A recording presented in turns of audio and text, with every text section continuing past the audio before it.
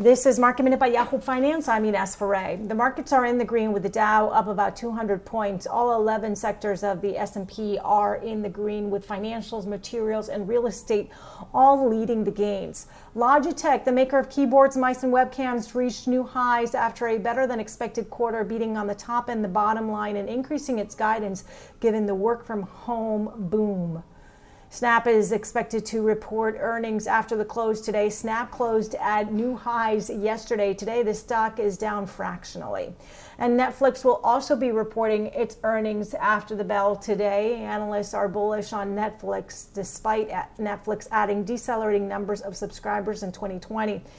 The streaming giant has guided to add about 2.5 million subscribers during last quarter. It would be strong, but not as strong as we saw during the earlier quarters this year. For more Market Minute news, head to yahoofinance.com.